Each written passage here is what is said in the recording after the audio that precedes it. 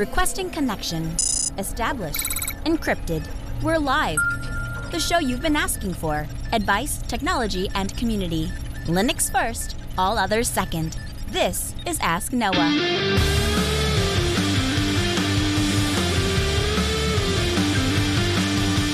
Live from Altispeed Technologies, the Ask Noah Show starts right now. This is the show where we came to do all the things on Linux they said couldn't be done and take your questions on how to do the same.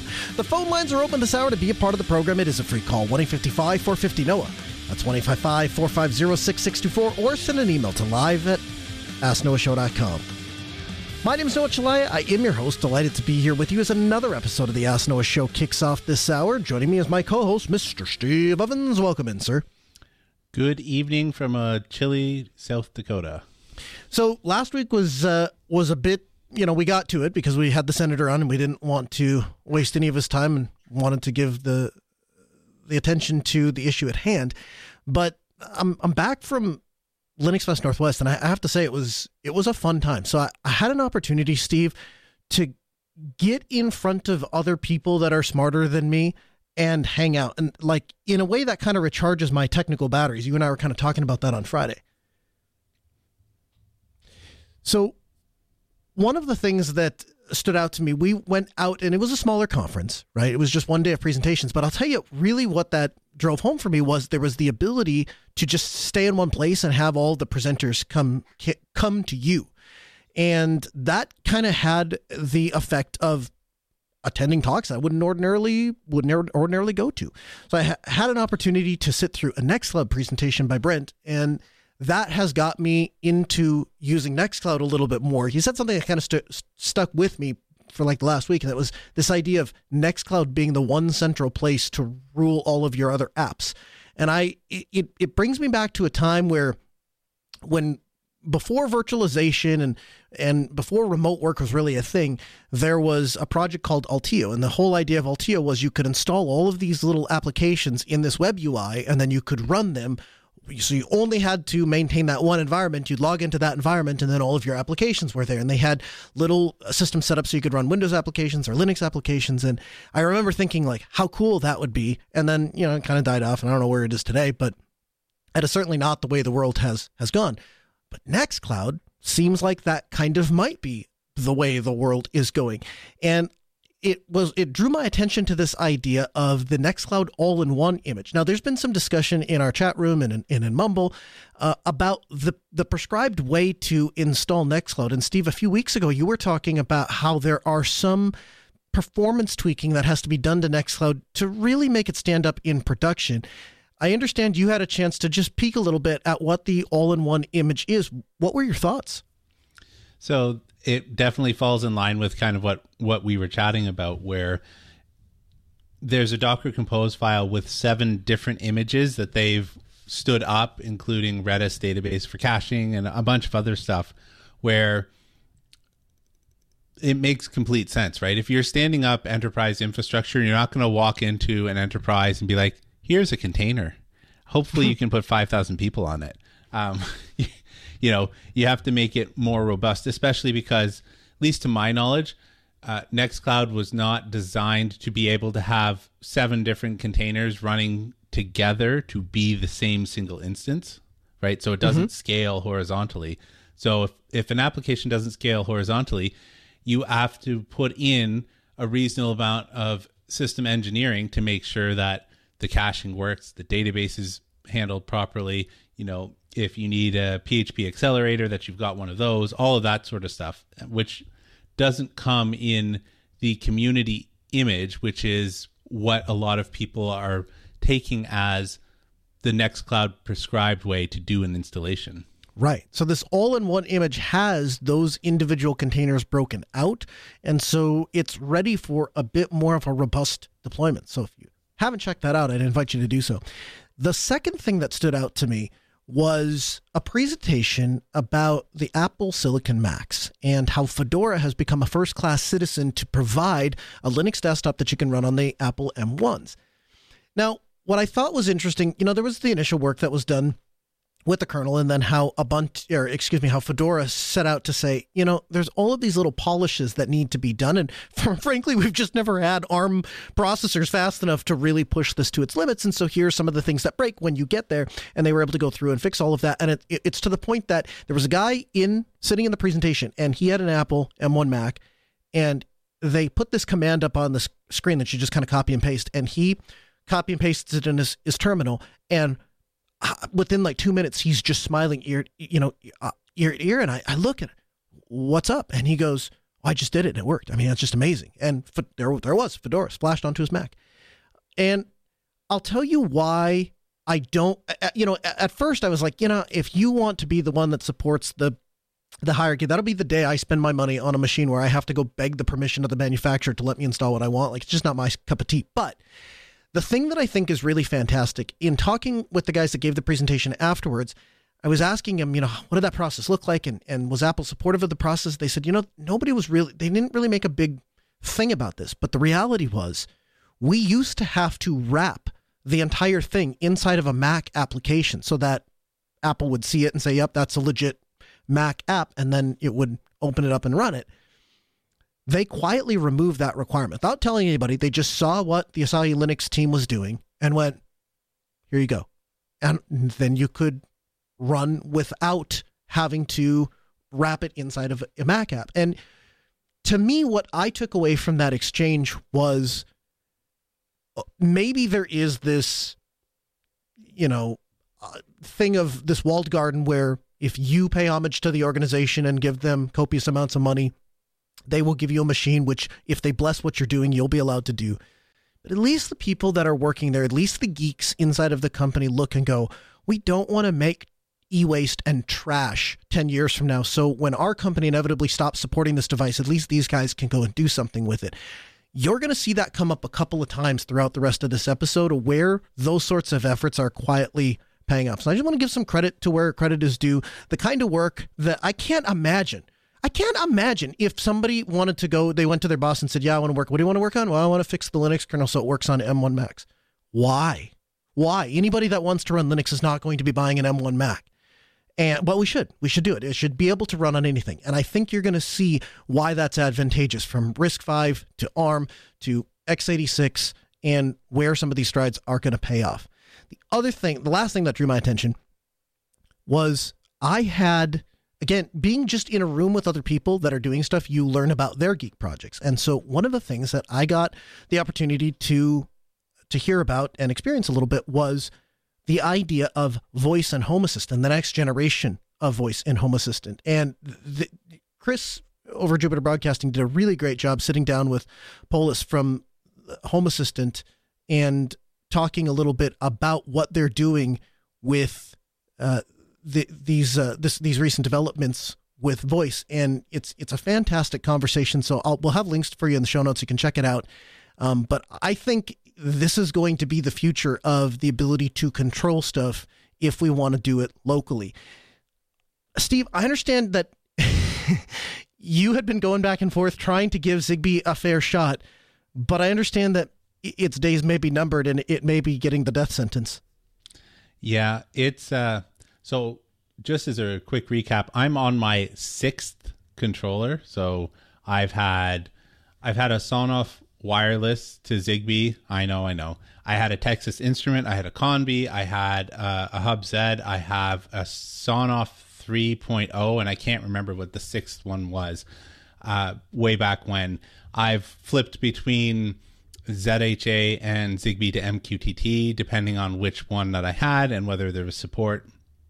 And I was recently on ZHA. So after the last meltdown, which was on Zigbee to MQTT, I went and bought the Sonoff stick, and it is not currently supported in Zigbee to MQTT. So I went with straight up ZHA, and everything was going fine for about 3 or 4 months. And then a couple of days ago, I'd say 5 days ago, 7:30 in the morning, everything's fine. 8:30, everything just completely melts down. That's Zigbee. Stuff is just not working. I'm getting pinged by Home Assistant all over the place saying, hey, like, devices are not responding. And I'm thinking, like, what's going on here? Like, is something really terribly wrong? So I went around and I found that there's still an active issue on GitHub for this. There's plenty of people in the forums talking about this and so on. I won't belabor the point, but I did my due diligence. I tried to troubleshoot this. I moved the Zigbee channel. I moved my 2.4 gigahertz Wi-Fi channel as well. I got a giant USB cable and moved it as far as I thought was reasonable away from my Home Assistant box. I did all that sort of stuff and just finally gave up. I completely burned the ZHA and any associated things. Like I actually went into Home Assistant and started deleting the database for Zigbee stuff. You will be gone. You will not mess up again. You will not be here to mess up again. Yep. And I wiped the stick. I also upgraded the firmware on the Sonoff 3.0 Zigbee controller. And then I tried ZHA again. It worked for about 3 hours and then did the exact same thing. And I was like, that's it. I can't take this anymore. This is the end.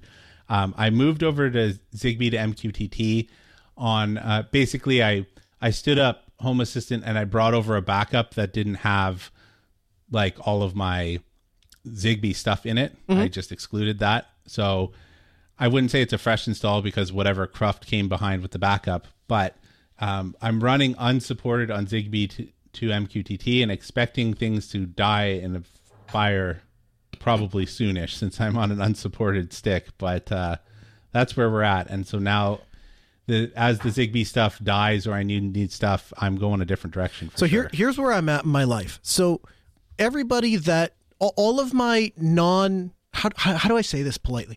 All of my nerd friends who are not necessarily open source first, they're all into Z-Wave and all sorts of fancy, complicated, commercially things that may or may not use cloud and all sorts of things. So I got that coming in one ear. Then I've got you in the other ear, and I think you've been automating longer than anybody else that I've personally talked to, and so you've tried all of the purest of open source things, and you've kind of settled on Z-Wave and ESP32s, right? Yeah, Z-Wave, and I really like the Shelly devices. And the Shellys. Honestly, yeah. I have a ton of the ESP devices that I built myself, but I recently built the chicken coop and I just put Shellys in there instead of doing an ESP of my own and then trying to make a case. It's just like, I don't know, this is just as cost effective for me at this point. And turned out like I really like the Shelly firmware. I was surprised because previously I've had a bunch of Shellys and I just flashed them with either ESP Home or Tasmota, and that's fine. But I found that I really like the firmware, and I've started to. They suckered me, and I went and bought one of these add-on boards. So like the Shelly Pluses, whether it's a 1 Plus or a 2 Plus, whatever, they have an expansion port, and you basically get this little expansion for sensors, and it just clips on the back of it, and then it gives you screw terminals for 3 to 5 different sensors, depending on what you're putting on it. You just screw them in, and honestly, I like it, and so I'll probably continue going that route. And because Shelly has a long history of just, hey, here's the header pins, go ahead and flash it. Like, see, I feel safe in that. The other thing that appeals to me about Shelly is it looks like, this is a silly metric, and I know that, but it looks like they're building for a professional audience, right? When they put in wired Ethernet jacks and they build it on DIN rails so that you can put it into a box, it tells me somebody is thinking about some of the applications where, because, the thing is, where I came from the commercial world where we did automation at a commercial level in the Crestron Lutron world, and then I sucked that into my house. And this is long before there was ever such a thing as, open source automation. Back then it was X10, which is essentially a glorified science project, or the stuff that actually worked. And those are my two choices. And today there's like a million choices, and they all have pros and cons. The thing I like about the ESP32s, they're simple. I understand them. They get updates directly from Home Assistant. They're flashable. All of that stuff I really like. Things I don't like, I'm just not a fan of a bunch of stuff on my network. I just like the idea of putting particularly utility stuff that I'm going to put in the wall that's going to stay there. I want to put it there. I want it to last for 10 years. I don't want to think about it. I don't want to touch it. I don't want to monkey with it. I don't want to update it. I don't want to connect it every time I change my SSID. I just want to put it in. I want it to stay there. And at the same time, it seems like all of the stuff that is quote unquote professional or better is just on the whole less supported from the open source side. And then I get back to like, well, maybe I should just cycle through the technology and just accept that it'll last a few years and then you throw it out and then build a new one. Or maybe I'll just get pleasantly surprised and 10 years down the road I'll be like, son of a gun, they're still updating and still supporting and still works. So I'll just toss this at you. You said, I want to, put it in my wall and forget about it and not have to worry about like SSIDs and stuff like that. Right. I actually changed my fireplace into something that's now controlled by Home Assistant by ripping out the thermostat and replacing it with a Shelly device and a temperature sensor. See? And I put it in the wall because that's where the original thermostat is. Now, coming back to what you were talking about, wanting to forget about it, it has Bluetooth that you can leave turned on. So if you need to, you can get at the device via Bluetooth, so that you don't have to open up the wall again. Okay. Should you need to like go tinker with it. But here's the other thing with the Shellys, if I just hardwired them, then in theory it's got its connection back to the network and I'm good anyway, right? Yeah, but I went with one that doesn't have an Ethernet jack because if you remember the schoolroom and all those concrete walls and how much of a pain it was going to be to run Ethernet cable, totally. That's where that is. No, 100%.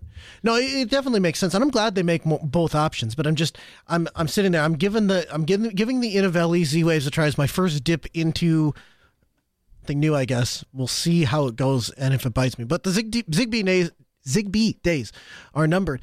How about your chicken coop? How's that coming along? Yeah, so along the idea of automating things, so I set up this.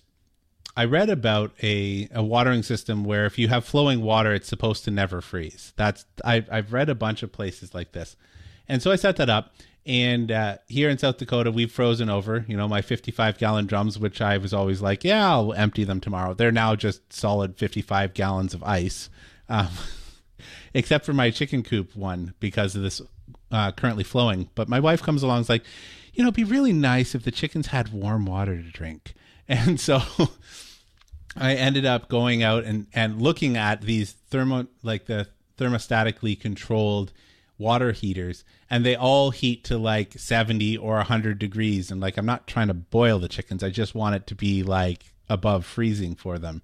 Yeah. So I went and got another Shelly, and I hacked together an outside outlet that I put the Shelly in, and essentially the outside outlet has a temperature. It's got a temperature like a thermometer that you drop in the water, coming out the active like it's called an in-use outlet. It's coming out the in-use outlet and going into the chicken water, and it is controlling whether or not the heater in the water heater runs. Fantastic, but it's keeping it at least warm enough that they're able to drink it. Yeah, I mean, it's not frozen over, and we're still in the process of deciding how warm the water should be for them. You want to get into some feedback, Steve? Let's do it. Our first email comes in from Chris. Chris writes in and says, "Hi, Noah and Steve. A bit behind listening to the show, but curious on something you mentioned when you described your colo journey. Why the Pi KVM instead of using the Dell iDRAC? FYI, I work for a company that has a number of Dell R7X series, R65X series boxes running converged Ubuntu KVM ZFS with mixed Rust and SSD storage, and it's been a great platform. We run them in our own DCs, colos, and on customer sites as part of the public safety critical communication solutions. Keep up the great podcast. It's one of my go-tos for the commute and walking the dog. Thanks, Chris." So, a couple things. So, I'll start by saying all of the built-in management, out-of-band management utilities that are available that at least work inside of the web browser are all acceptable, like they work. But you ask why the Pi KVM over the built-in iDRAC. iDRAC is okay, but it definitely leaves some things to be desired. So the first thing is it gives you every option under the sun, when 90% of the time what I'm looking for is I just want to access the console of the server and I want to do something. And if I'm going to make a change, I'm going to go to the UEFI BIOS and I'm going to do that. So that's one reason. The other thing is, though, you run into weird, strange things. So, for example, we bought secondhand servers. They got in, we got them down to the data center. And one of the first things when we went to set up iDRAC was, oh, it says that this one doesn't have an iDRAC license. Well, how do you buy an iDRAC license for an 8-year-old server? Who do I contact? And, so then we're reaching out. And we're Dell partners, so we have a relationship with them, so it's not impossible to do. But it's just extra phone calls and extra things. And then it occurs to me that inevitably, when we replace that box in 6 months or a year or 2 years or however long it ends up lasting before we outgrow it, then I get to play that game all over again.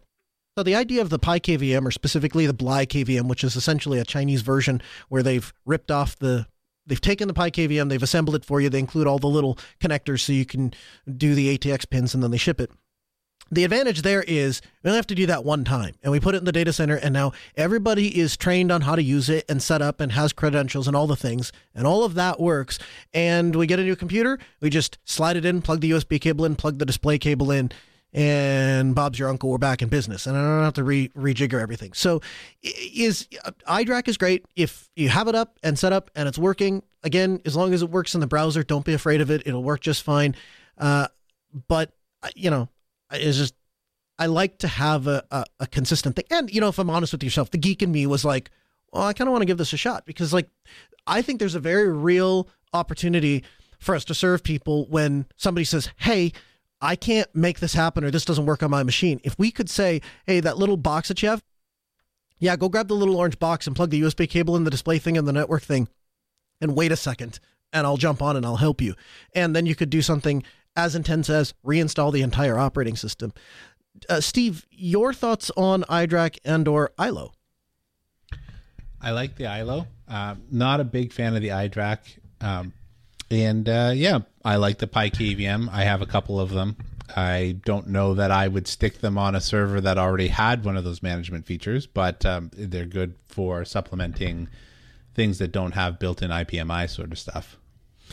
Josh writes in and says, hey guys, I'm curious why i3 and not Sway. Is it because you're having an NVIDIA GPU on your machine, or you're just not comfortable switching to Wayland yet? There is an Ubuntu Sway Remix as well as a Fedora Spin, both of which are better distros to have real package managers, unlike Endeavor, which is based on Arch Linux, which is a horrible operating system. Why? Because the majority of package maintainers care for is whether is not the package is successful compiles. There's no responsibility even for making sure the package even successfully installs, and this is the official packages hosted on the core repository, not extra. So as far as why i3 not Sway, it was literally as simple as I was going through the installer in Endeavor OS, and i3 was the tiling window manager that I could check the box and it showed up. This really got born out of I was using Terminator to get some stuff done, and I really enjoyed having the tiled terminals, and I thought to myself, it'd be great if I could put a web browser right here so I could have the two terminals, and I thought, man, I should just use the tiling window manager and try it. And I started using it at VM, and then I got addicted, and now I got sucked in, and now it's practically taken over my life. But I wouldn't be opposed to giving Sway a shot, although now I've gotten into a specific key map, and I've got it all mapped out, so I guess that'd have to be a change. Steve, I struggle a bit with this last part. So there's no real package manager, unlike Endeavor, which is based on Arch Linux, which is a horrible operating system because the majority of package maintainers care is whether or not the package successfully compiles. I have to be honest with you. I have my fair share of complaints with Arch and with Endeavor OS specifically, but not being able to get packages is not one of them. Yeah, you know what? I'm sure people have their trouble with Arch, just like I've had my trouble with Ubuntu or whatever. Everybody's, they say your mileage may vary for a reason. But I will say this, I would absolutely rip Arch off my desktop in a heartbeat if it gave me problems, right? Like I need to be able to do my work and not play around with my desktop, because this is my work machine for which I contact and connect with clients. And if it didn't work, and if it was breaking itself a quarter as much as what my Zigbee network breaks, it would be gone in a heartbeat. Yeah, you just couldn't function. Like I said, I've not shared your experience with problems with getting packages to installer packages to be there. Everything I've wanted is there. The only thing I struggle with Arch every once in a while is, so for example, the YubiKey. This is something I just went through again. So the library files for the PKCS 11 provider they're in a certain place on Ubuntu. They're in a certain place in Red Hat. They're in a certain place in in Debian. There's like all of these other distros, it puts the PKCS 11 provider in one place. Arch, it puts it in a different place. It's not the end of the world. It's fine. Like eventually I can figure it out, but it just leads to that moment where I go to stick my YubiKey in for the first time and I go to authenticate and it can't see my YubiKey. And I think to myself, well, why can't it see my YubiKey? But the reality is it's always been my mistake. It hasn't been a problem of the operating system. It's just me learning its idiosyncrasies. And if I'm honest with you, that exists with, as Steve pointed out, every distro. But I will add Sway to my list of things to dig in, and I appreciate you writing in. William writes in and says, "Hi, Noah and Steve. I'm faced with a situation that has me perplexed. I bought a Hikvision 3DNR model DS2CD2112F. It's an IP camera, and I made the mistake of not doing a little research into this camera. $25 looked like a great deal to me, but if I'd done my research, I would have discovered that this camera is only viewable in Internet Explorer. I know Microsoft Edge has a compatibility mode for that, but this feature is not available for Linux, and this has just been a dead end for me.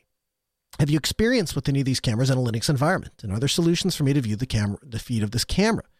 If there are no solutions for me, do you have a recommendation of a similar camera that I can use? I need to be able to have web browser access, and I need for each camera to have its own storage with an SD card. I don't have space for a DVR system at home.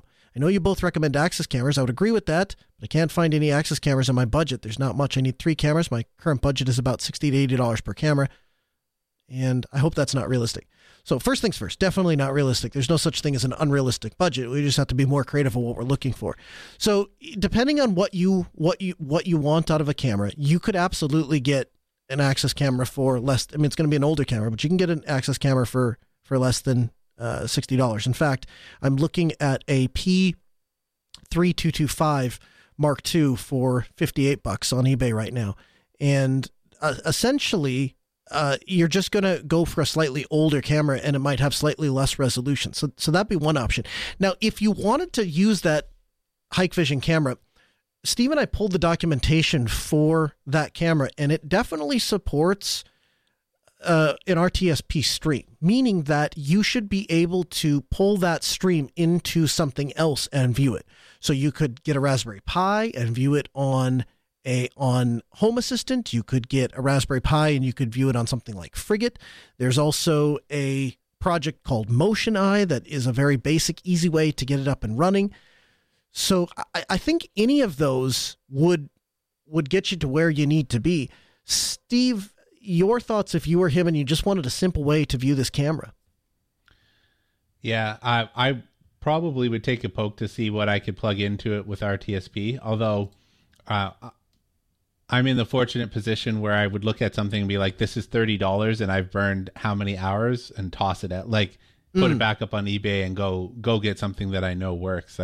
Like you, I went to eBay for Axis cameras and I got one for $95. That's pan tilt zoom. That's 1080p.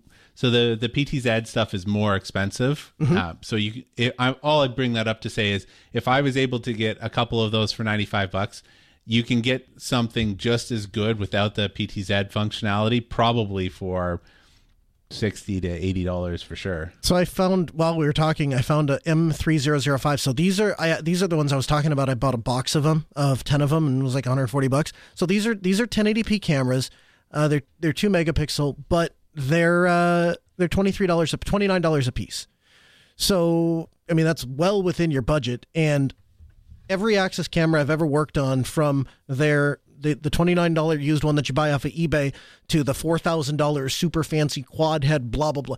It's all the same thing. It's an HTML web UI. You log into it. You can view the feed. It puts out an H.264, H.265, or MJPEG if you want stream, and you pull it back into whatever you want. So you can view it. You can pull it into VLC, whatever. So I would invite you to check that out. But yeah, if you absolutely want to make use of the Hikvision camera, just add an NVR of sorts, not necessarily to do recording. You don't have to record anything, but you can just use it as a way to get the RTSP stream into an easy digestible web UI that'll be a lot more modern than the Hikvision will. And you give your users one consistent interface to get to, and then if you do add Axis cameras or anything else, they won't know the difference. It all just kind of shows up in one place for them. Our fourth email comes in from I hope I'm pronouncing this right, Araya. Araya writes in and says, "Hi, Noah and Steve.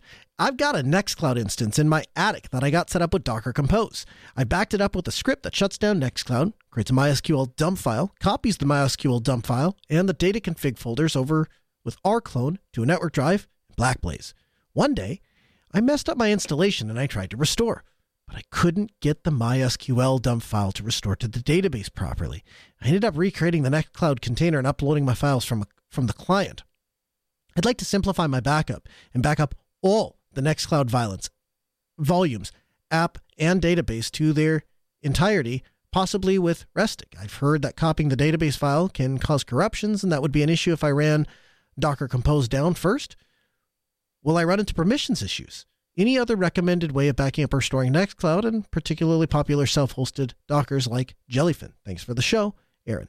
So I guess let me start with this. Before we dig into his thoughts on, or his specific questions on what might work, how do you back up your Nextcloud, and is it working well for you? So I keep my database, the actual database file, on a persistent volume, right? Like, so it lives on the NAS, and that's just where it lives. So I also don't run it in a container. We've talked about this before. I treat this, because for us it is production. I know that we're just a little family in the middle of nowhere, but for us it's important. So I treat it like production. It has its critical data is not stored on the box that runs files, including, whatever you upload to it. There has been one time that I can remember that the database dump did not work for me in this situation. Cause again, it's being treated as a database server, just like you would any other. And you follow, if you do that, you can follow MySQL or MariaDB's or whoever's guide to doing a proper database backup and not have to worry about, like, did it work properly, or is it a container thing? You don't need to worry about that. Mm-hmm. Having said that, for me, the most important stuff is the actual data, not the database file. So at the end of the day, like, if I just simply had to go and re-import everything, it's just a matter of putting it in its files and pointing the Nextcloud client at it and saying, go sync. So as long as you still have your files, that's really what the most important part is for me. The technically correct answer, I think, if you want to do the database backups, then follow what Steve says and, go look at the documentation, and the manufacturer, the supporter of that database will have a best practice for you. One of the things that we've walked clients through doing is when they don't have necessarily the technical expertise to dig in and back up the individual components, or they're not comfortable automating that. The other thing you can do is if you're running it in a VM, back up the VM, and then you're backing up everything, the database, the config, the setup, the entire thing. And that's one, it's not a great solution because you're writing the delta every single time of that VM. And the other problem is it's really not following best practice from the standpoint that you're not teaching yourself how to get to the most important bits. You're mostly relying on, hey, there's a magic thing here and I have it. However, I would say that relying on the magic thing is maybe one step better than waking up one day and going, oh, geez, I didn't have a backup at all, or I didn't realize that I didn't have a backup. That's even worse. So if it gets you to a place of stability that you can work yourself up from, that's probably all the better. But correct me if I'm wrong, Steve, as far as the database backing up, really shouldn't matter if he's running it in a container or out of a container. The database should be in its place regardless, right? Yep. As long as you're following the recommended way from the database provider. Now, some databases, for example, actually ask you to do stop the database and run different commands against it and stuff like that. If you're running a database in a container, you can't actually stop it without stopping the container. However, most database tools have the ability to do an online dump, which should still work. Sleuth writes in and says, I have a friend that's looking to get into Starlink. What are some of the things that they should know about before they get into it? They're in a very rural area and they already plan on mounting it to the roof. They also want to turn it off at night. What's the best way for them to do that? So I would say I have Starlink at my house, and at my house it runs as a secondary internet connection. I also have, cable. When I travel, Starlink has become my internet in a suitcase, and I take it everywhere. And I have never had a problem getting it to connect. I know that people have said, you can't be under tree coverage or you can't be under this. I personally haven't had an issue. It seems to connect every time for me. It is not perfect internet. It drops, I would say in a 24-hour period, it might drop once or twice for a little bit. And when I say a little bit, I mean seconds, not minutes. But I have, when the internet's gone on at our house, switched over to Starlink, and then I'll go a day or two and I'll forget that I've done it, and I'll come back like a week later and then go, oh, right, I forgot to switch back to cable, and I forget it's there. Starlink actually gives me faster internet than my home cable provider does. So I think all of those things are great. The only thing I don't like about Starlink, so the first generation, it was literally an RJ45 at the end of the cable, and you plugged it in with a standard PoE injector, and it powered up and powered itself and did all the magic things. And you got a WAN connection at the other side.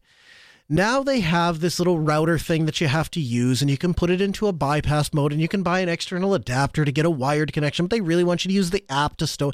And it's just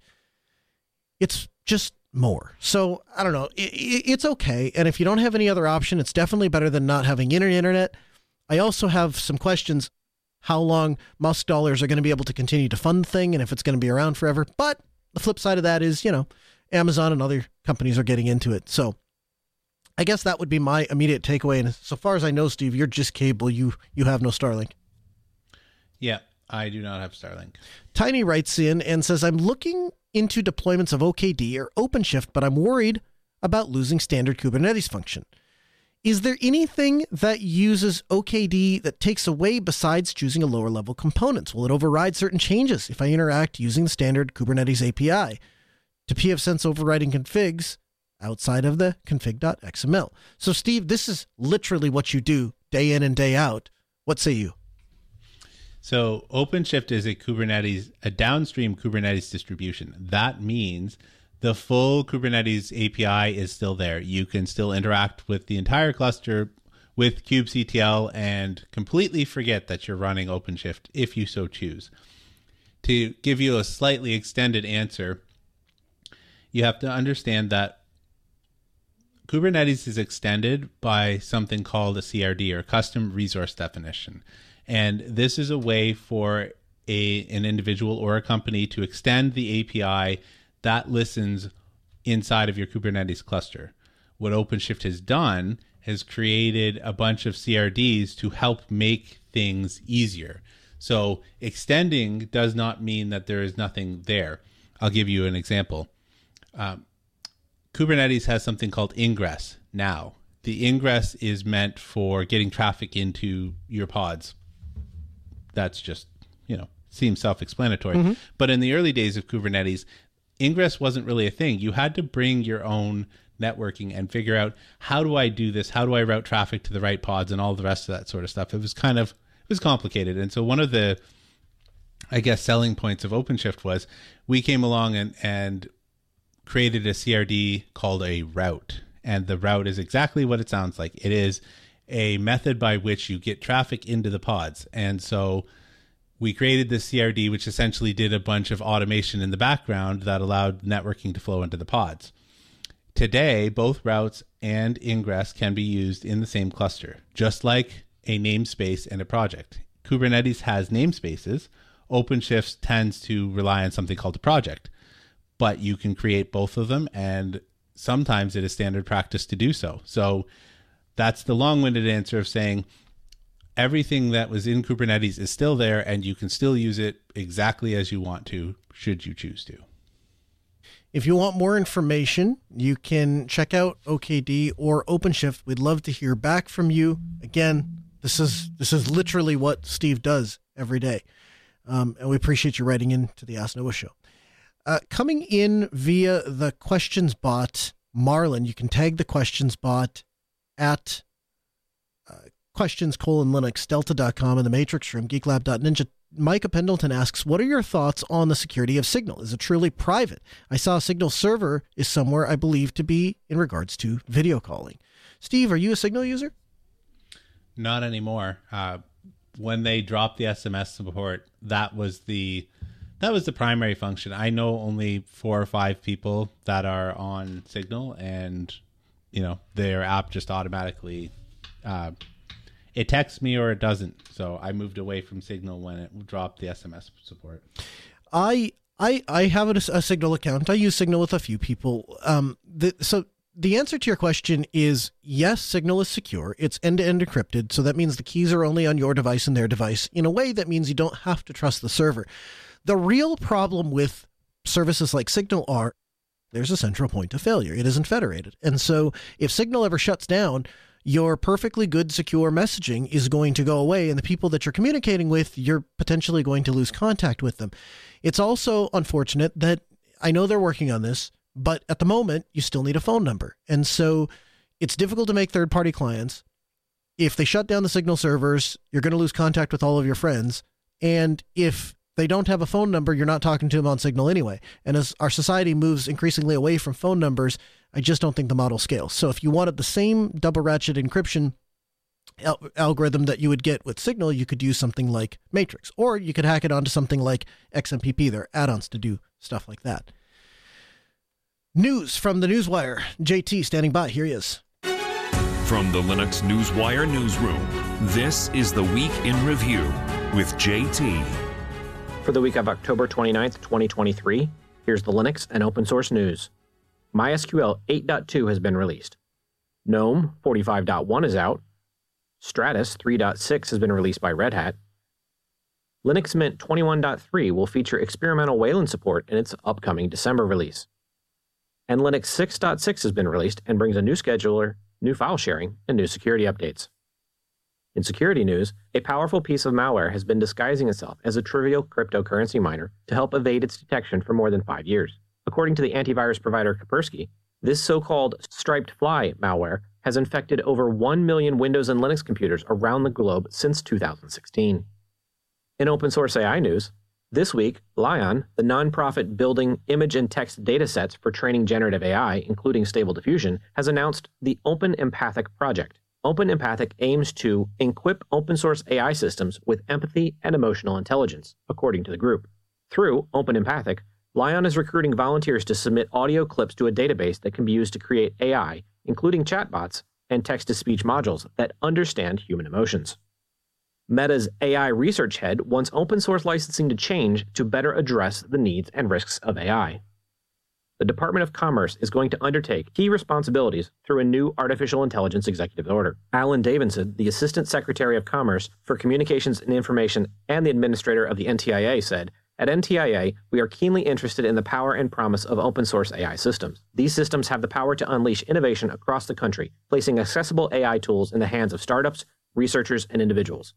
But they also pose unique risks in terms of potential misuse and harm. As part of our work in the executive order, we will assess how to move forward with open source AI systems in a way that is accountable and responsible."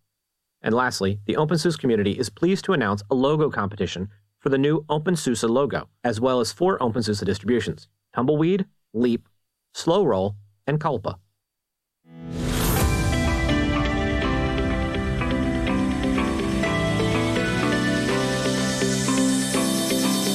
Steve, you've been playing with a couple of projects this week that have caught your attention. They're making your life easier, and you're willing to share them. So the first one I've been using for a while, it's just a node in Node-RED called Light Transition.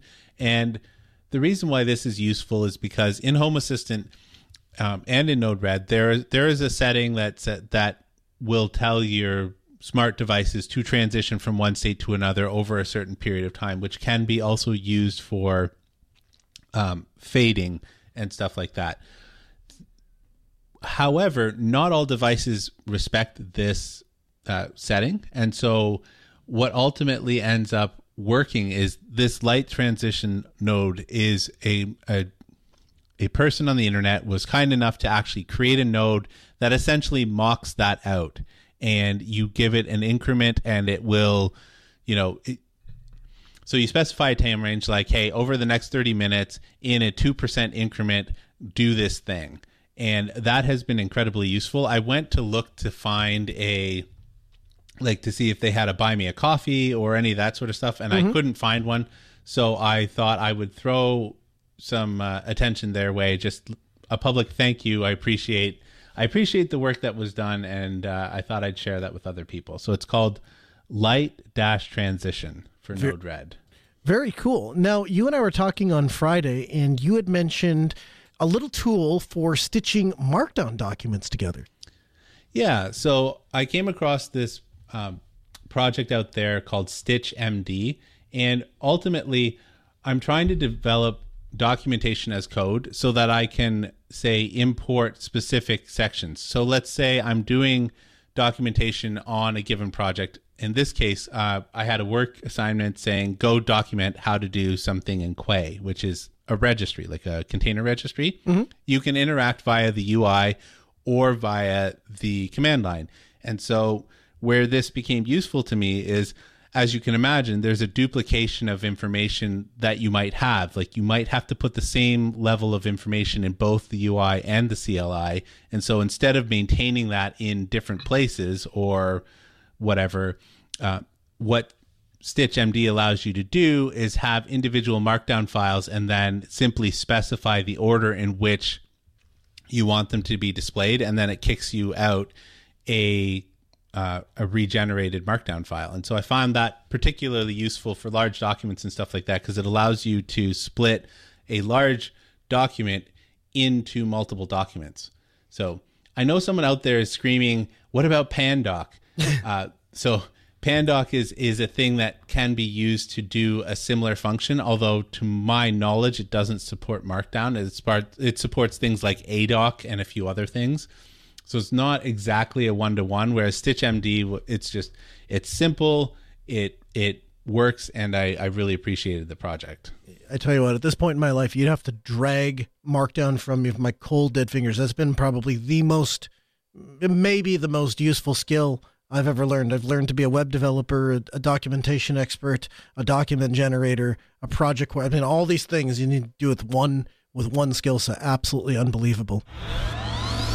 Project Bluefin.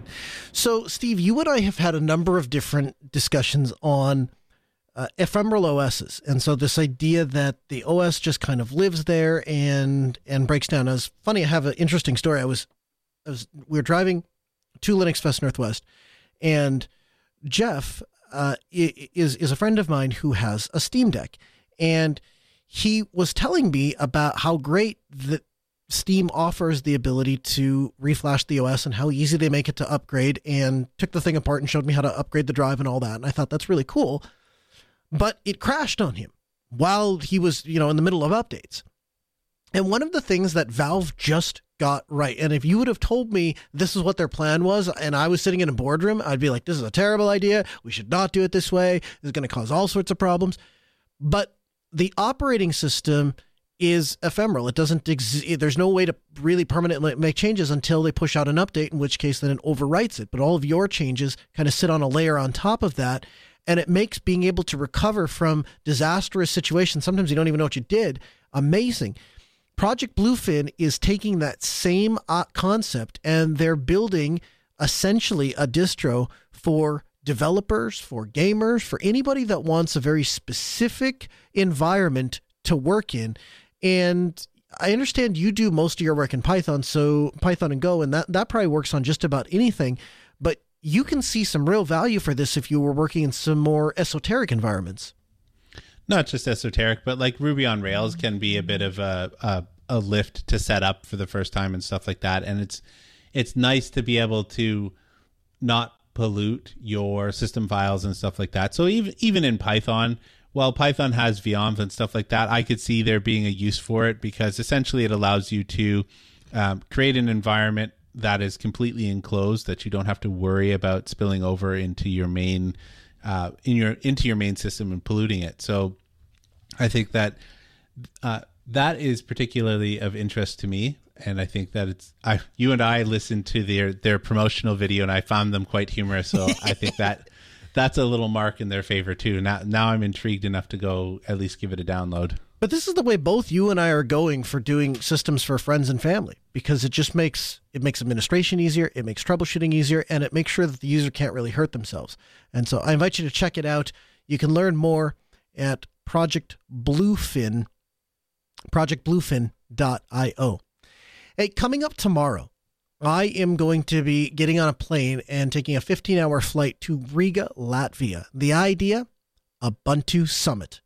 And Ubuntu Summit, if you're not familiar with it, is a conference that Canonical puts on around Ubuntu for an opportunity for people to share their experience and stories and to showcase the projects and products that they're working on, and then just be able to mingle and hang out with people and enjoy the energy of the summit.